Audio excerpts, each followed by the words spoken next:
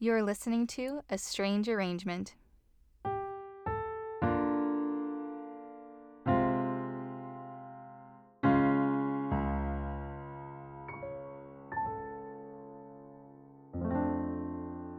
Hello, and welcome. This is the show where we have a guest take the classic New Year's song, Auld Lang Syne, and rearrange it into something totally new. My guest will sit down, hash something out, and send a recording to me of what they've arranged. And usually they'll also send along a score, with the notes written down so that you can see what's happening in the arrangement while you listen to it. These scores are available on the website, by the way, asamusicpodcast.com. It's a great tool for understanding and following the music. But it's not a perfect one. For as much as the transcribing of music has developed over the centuries, it is still an imprecise science. You can write notes and rhythms, volume and duration, but interpretation, that is something that most likely will never properly be written down. There is so much that goes into a musical performance that can't be written down. The gentle push and pull of the time. A slight pause before an important resolution. The breath right before an important moment. The minutiae of difference in volume climbing just noticeably as the music pushes towards the climax. The parallel paths that each note travels through the air like following invisible strings as the noise waxes and wanes. That conjures images both big and small. It's the little details that musicians use when provided with ink on paper to create sounds of reaching the mountain's peak, of watching the sunset, of a warm hello, or a tearful goodbye. There's a crucial component to music that's missing from what's on the page, the human component, the part that helps the performer connect with the audience, that unspoken piece of the self that performers try so hard to share, which is why they spend thousands of hours honing their skills, not just to play the notes on the page, but to help those notes to mean something. And admittedly, I had a difficult time adjusting to that idea. Sometimes as an adult, today I still do. I will often look at a piece of music and take it as gospel, forgetting that I am interpreting the music, not relaying the notes back like a robot. And so when our guest today, James Fernando, shared the audio of his arrangement and the score to go along with it, the one thing I was struck by was how much of his arrangement and his performance wasn't on the page I was looking at. And I wanted to ask him about it. So, for the first time on this podcast, I got in my car, drove an hour up to Baltimore, and had a face-to-face interview with our guest today, James Fernando, jazz pianist, on how he came up with the arrangement he made for this episode. We talked at great length about many different moments in the music, and so I thought it might help to play the music first, right before the interview. So before we get talking, here's the whole arrangement by James Fernando.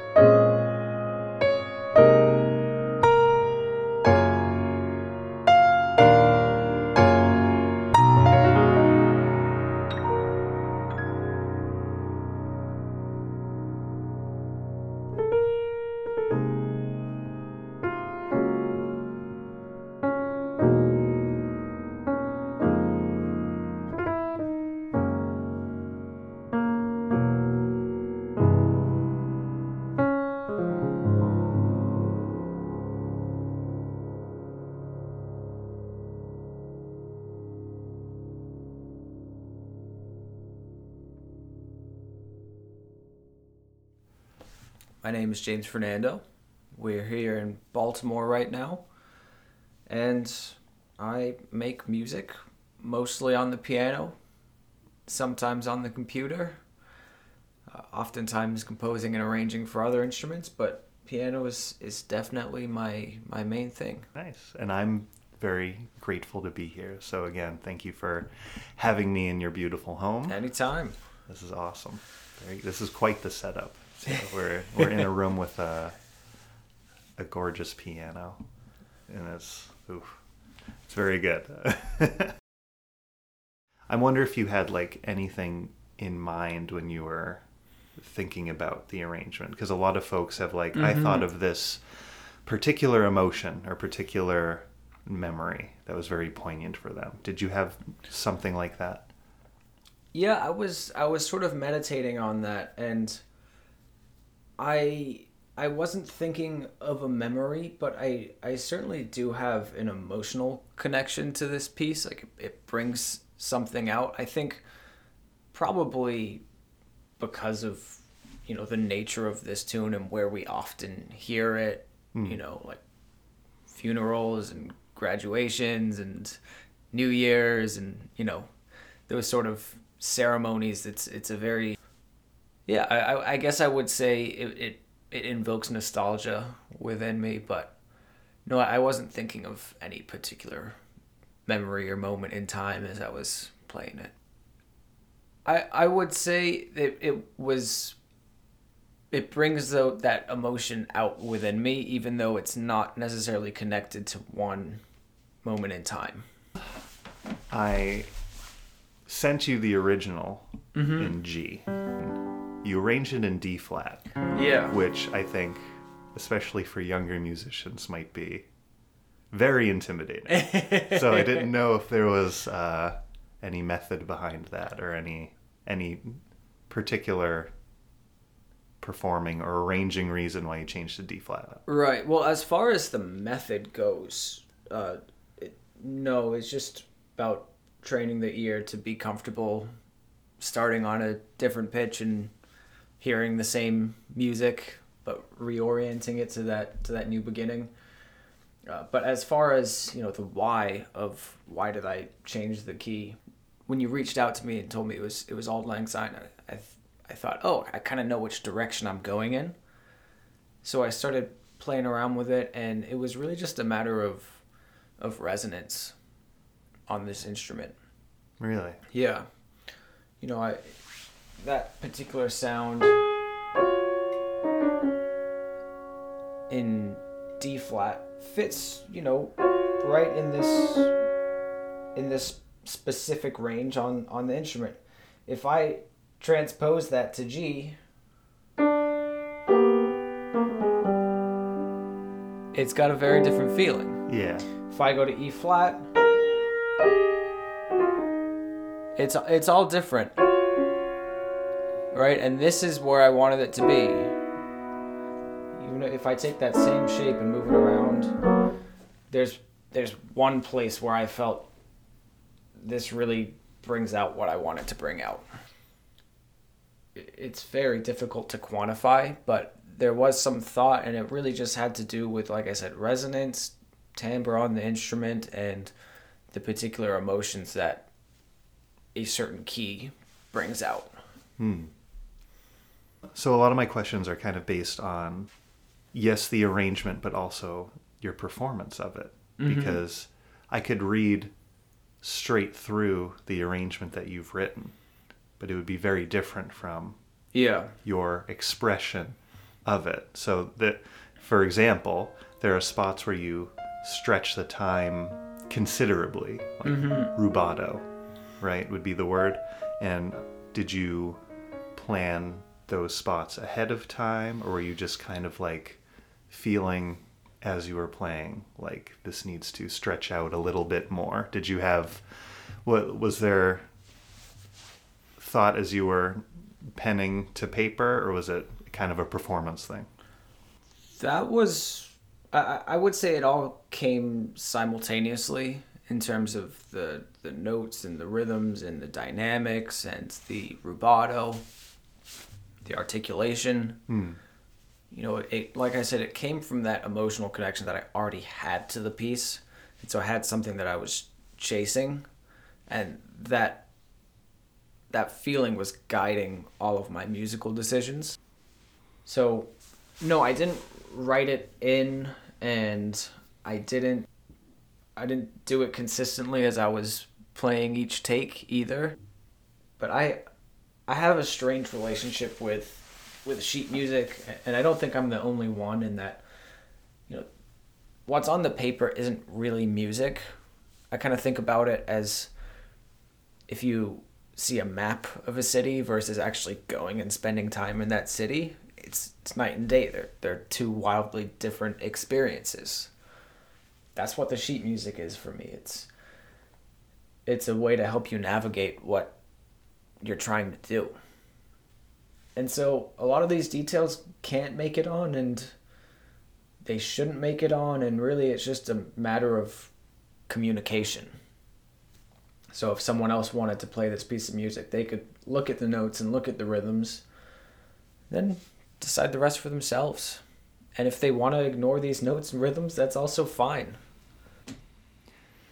Yeah, I agree. Yeah, I think that's important for all musicians to remember. Because I know coming from the classical world, and also especially the percussion world, looking right now at your figure of 10 notes in measure 9 in the left hand,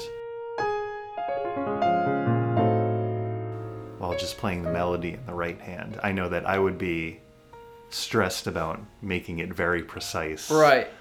Whereas when you play it, it just kind of feels more like a movement. Yeah. Or just kind of a figure all on its own, as opposed to 10 precisely placed individual notes. Yeah, well, that's how we're trained as we learn about music, is that, an eighth note has to last for half a beat, for example. So, of course, this tentuplet or whatever you would call it would have to be 10, like you said, precisely divided, or a beat precisely divided by 10. But no, that's not how I was thinking. Really, what it was is the music came first. I thought, oh, this shape is really nice. And I thought to myself, okay, how can I write that out? How can this phrase get onto the paper? Mm-hmm. So, yeah, don't look at the music if ahead of the recording. That's something I always think about, and what I always tell my students is spend so much time with these recordings, especially the classical musicians, or they'll spend so much time with the sheet music, and then they'll come in and ask me, well, how should I approach this phrase? How should I do this, that, and the other? And I always think, why would you ask me when you can ask Mauricio Pollini or Alicia de la Rocha, some of these legendary classical pianists who we have recordings of them playing the same music. Check out what all these legends are doing on their recordings, and how they can relate to that same piece of information that you are. So, to get technical. Yeah, let's do it. Because sometimes there's always chord choices that I'm curious about, why this there. So I'm looking at measure 9 specifically. Mm-hmm. So you have that A diminished 7 that goes into B flat minor 11, right. Measure 12.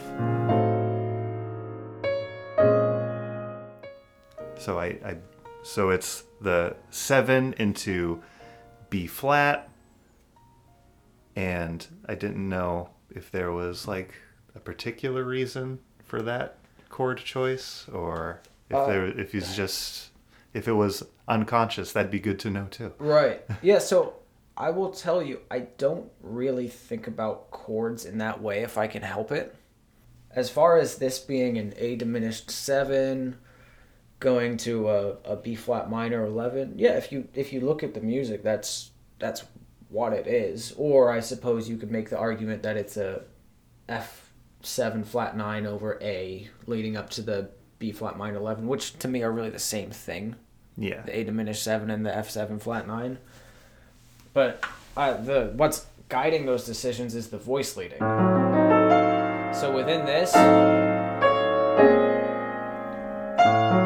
obviously we've got, well, I'll start from the bass.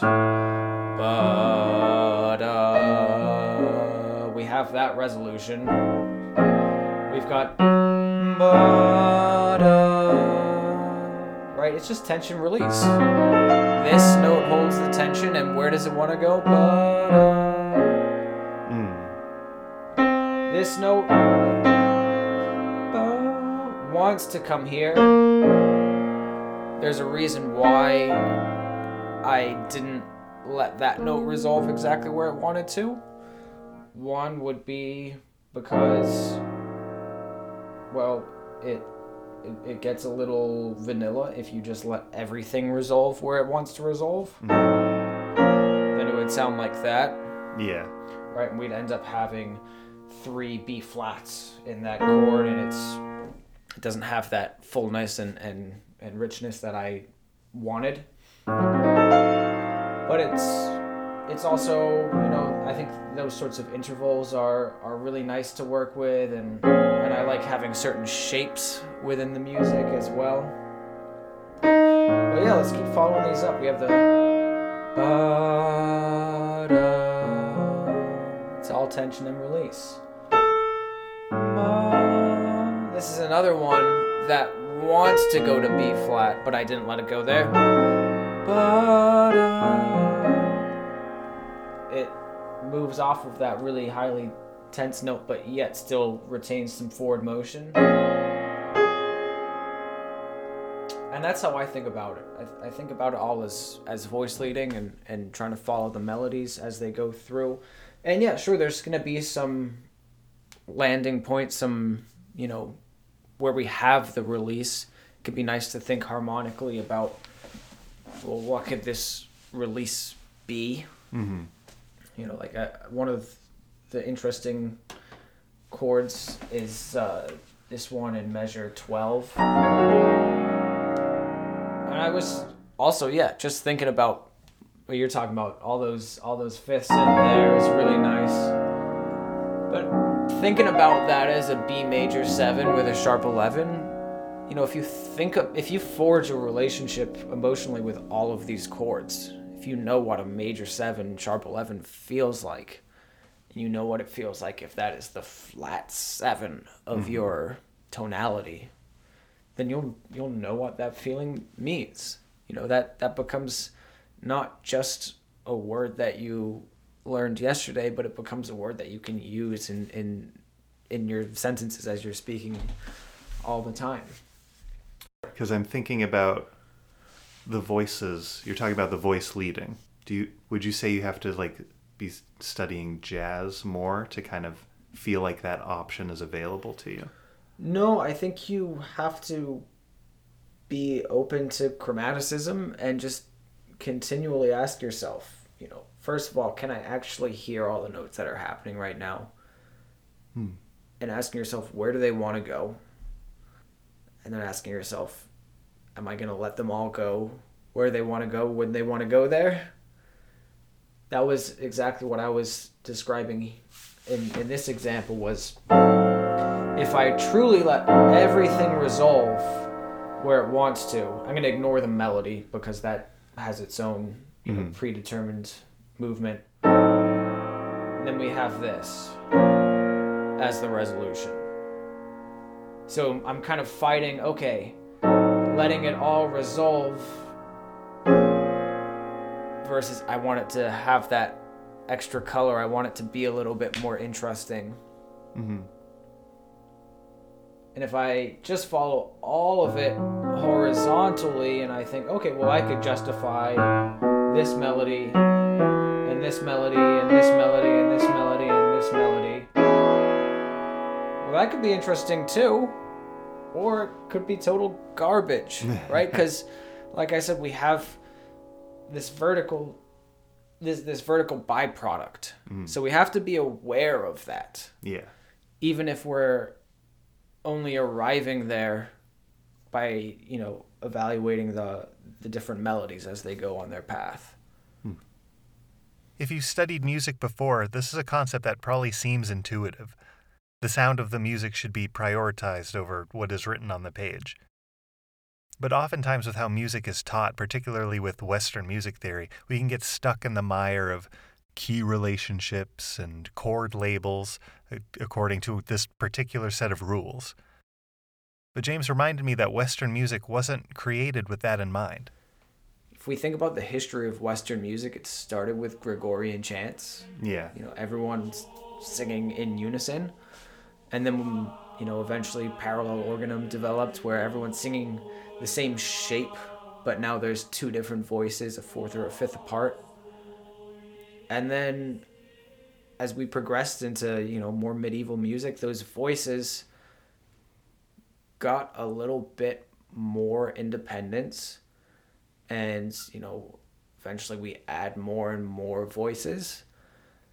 But even Bach was writing chorales. He was writing, and a lot of his keyboard works are the inventions or the fugues, or the preludes, and they're written in 2, 3, or 4 parts. And he's just thinking about following each one of these voices, making that create a melody.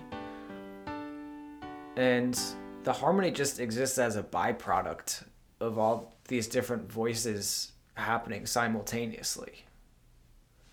Your third line has a lot of open intervals, like fifths and sixths. So these are where the notes you're playing are farther apart from each other.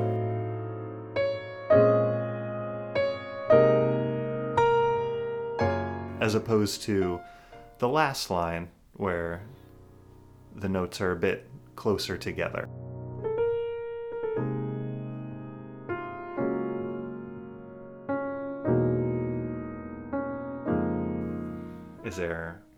Do you ascribe a sound or a feeling to anything, or is it just kind of going back to voice leading again? Like right now they're far apart and now they're closer together. Yeah, so I mean we're always sort of talking about this around the same idea of the voice leading versus the vertical, and that, like I said, I talk about the vertical harmony as being a byproduct. It's a very important one. So we certainly have to account for it, even if it's not the reason why we make the decision. But the reason why I made this decision was because I brought the melody down an octave as opposed to being up here. And this feeling of having the harmony in the middle of the instrument as opposed to spreading it out, I like it more in this context. Yeah. Right, it's what the music was calling for. If I wanted to have that same spacing, I'd be getting really low in the instrument. And because of the way that music works and all the resonance, it would sound really muddy if I didn't have my voices really far apart as I'm getting down here. So I could have done maybe...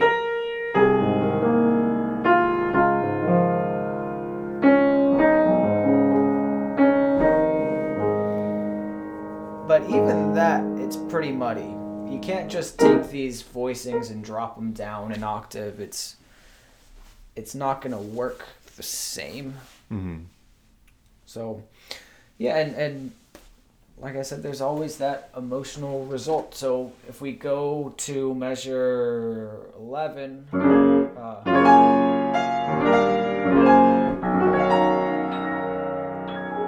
it's got this huge open sound, right? I don't know, I imagine if I have some imagery, it's like I'm standing on a mountaintop and it's this really sunny, it's a very grand feeling, right?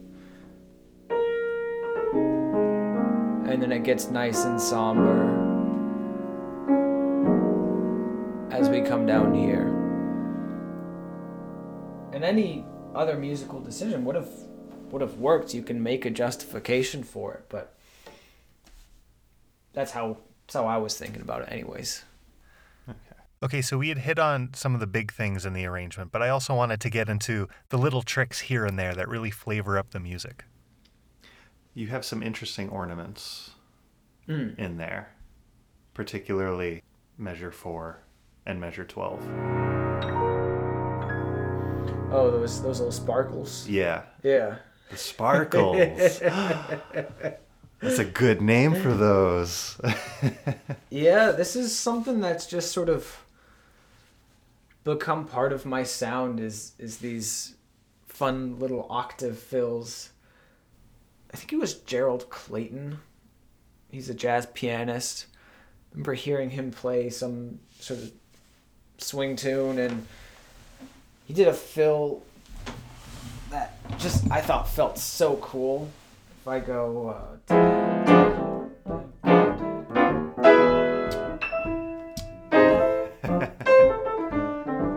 yeah, I always love that. It's I don't know, just we talk about the emotional result of a technical or musical decision, and that it like tastes sweet to me. It sounds like candy. You know, it's always the thing I think of. So I think it comes from that, and then also some of the electronic stuff I do. There's this one plugin that I enjoy playing with. I like to use the augmented piano, where I'll run my acoustic instrument through Ableton Live, this software that I use. And there's one plugin on there that I like using, a crystallizer. It's basically just a grain delay, where you know I can play a note and have that one note shoot down in octaves, and that's a fun thing to play around with. And I think sort of the combination of that, you know, Gerald Clayton fill, which I don't know if he came up with that shape. I imagine he didn't, but like it's kind of an obvious thing to do, just to have 4 notes that are all the same down in octaves. But that was certainly the thing that I heard that inspired me on that front. And, you know, like I said, playing around with some of that electronic stuff, having those sounds in my ears, that's where it comes from.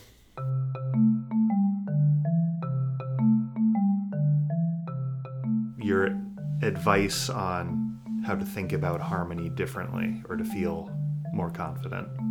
Yeah, well, obviously, all those things I was just saying, you know, follow the voice leading. You can think about a bass having a melody, and you know, your inner voices having a melody, and that's oftentimes a little bit easier to think about, just one note at a time rather than 5, 6, or 7 notes at a time.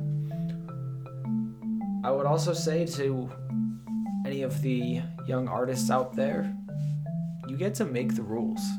At the end of the day, the only question that really matters is, does this sound good to you?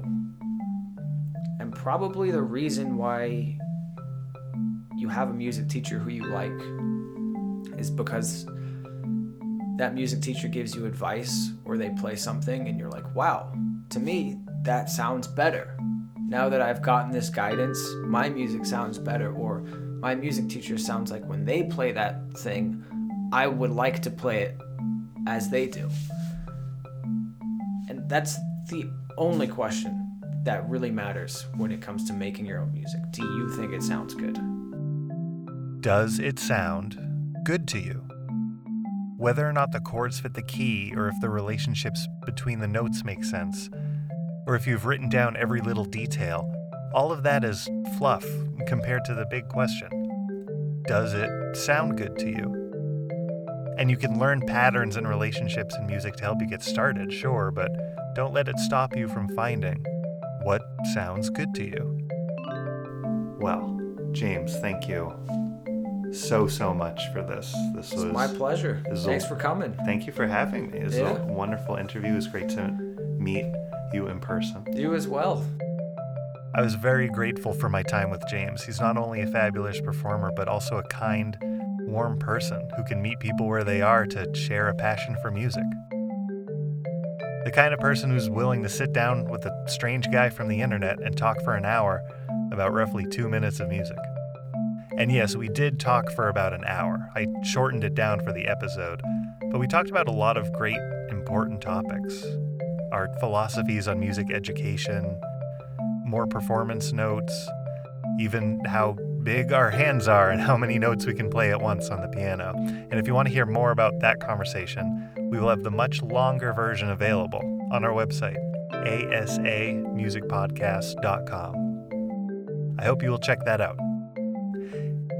And I hope you will check out James's upcoming projects as well. Of course. If we're letting people know about my projects now, I suppose I should tell you I released an album in January. It's called The Grind. It's with a saxophone player named Matt Lagan. But yeah, really excited about the way that one turned out and happy to have released that one recently. If you want to, feel free to check out that music. Just find me on Spotify. I got a few things out there. A Strange Arrangement was produced by me, Rob McCarthy. I edit and mix the show, and I made our theme music.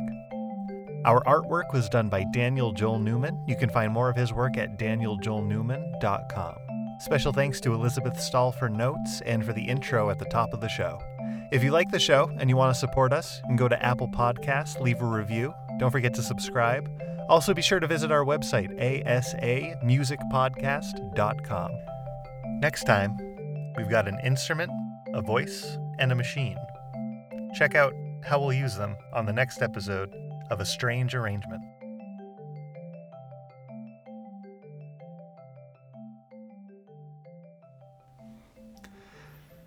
Do you have additional thoughts on this arrangement that you think are worth highlighting? No, I think I might end up using this on an album I'm working on. Yeah. Wow.